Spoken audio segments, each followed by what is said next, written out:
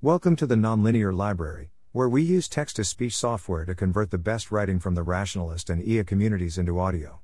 This is Iterated Amplification, Part 8 Humans Consulting HCH, published by paulfchristiano.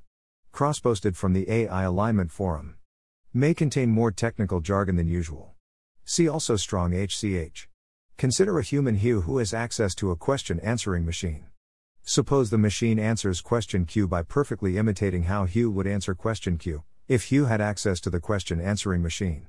That is, Hugh is able to consult a copy of Hugh, who is able to consult a copy of Hugh, who is able to consult a copy of Hugh. Let's call this process HCH, for Humans Consulting HCH. I've talked about many variants of this process before, but I find it easier to think about with a nice handle. Credit to Eliezer for proposing using a recursive acronym. HCH is easy to specify very precisely. For now, I think that HCH is our best way to precisely specify a human's enlightened judgment. It's got plenty of problems, but for now I don't know anything better. Elaborations. We can define realizable variants of this inaccessible ideal. For a particular prediction algorithm P, define HCH as P's prediction of what a human would say after consulting HCH. For a reinforcement learning algorithm A, define max-HCHᴬ as A's output when maximizing the evaluation of a human after consulting max-HCHᴬ. For a given market structure and participants, define HCHᴬ as the market's prediction of what a human will say after consulting HCHᴬ.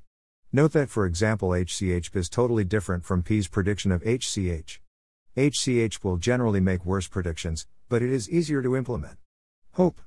The best case is that HCH, max-HCHᴬ, and HCHᴬ are as capable as the underlying predictor, reinforcement learner, or market participants.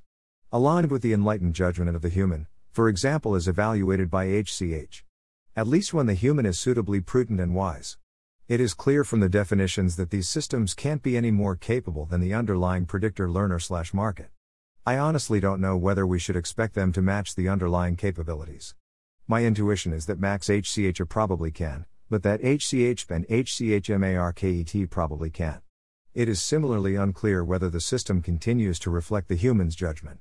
In some sense this is in tension with the desire to be capable. The more guarded the human, the less capable the system, but the more likely it is to reflect their interests.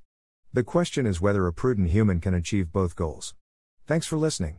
To help us out with the Nonlinear Library or to learn more, please visit nonlinear.org.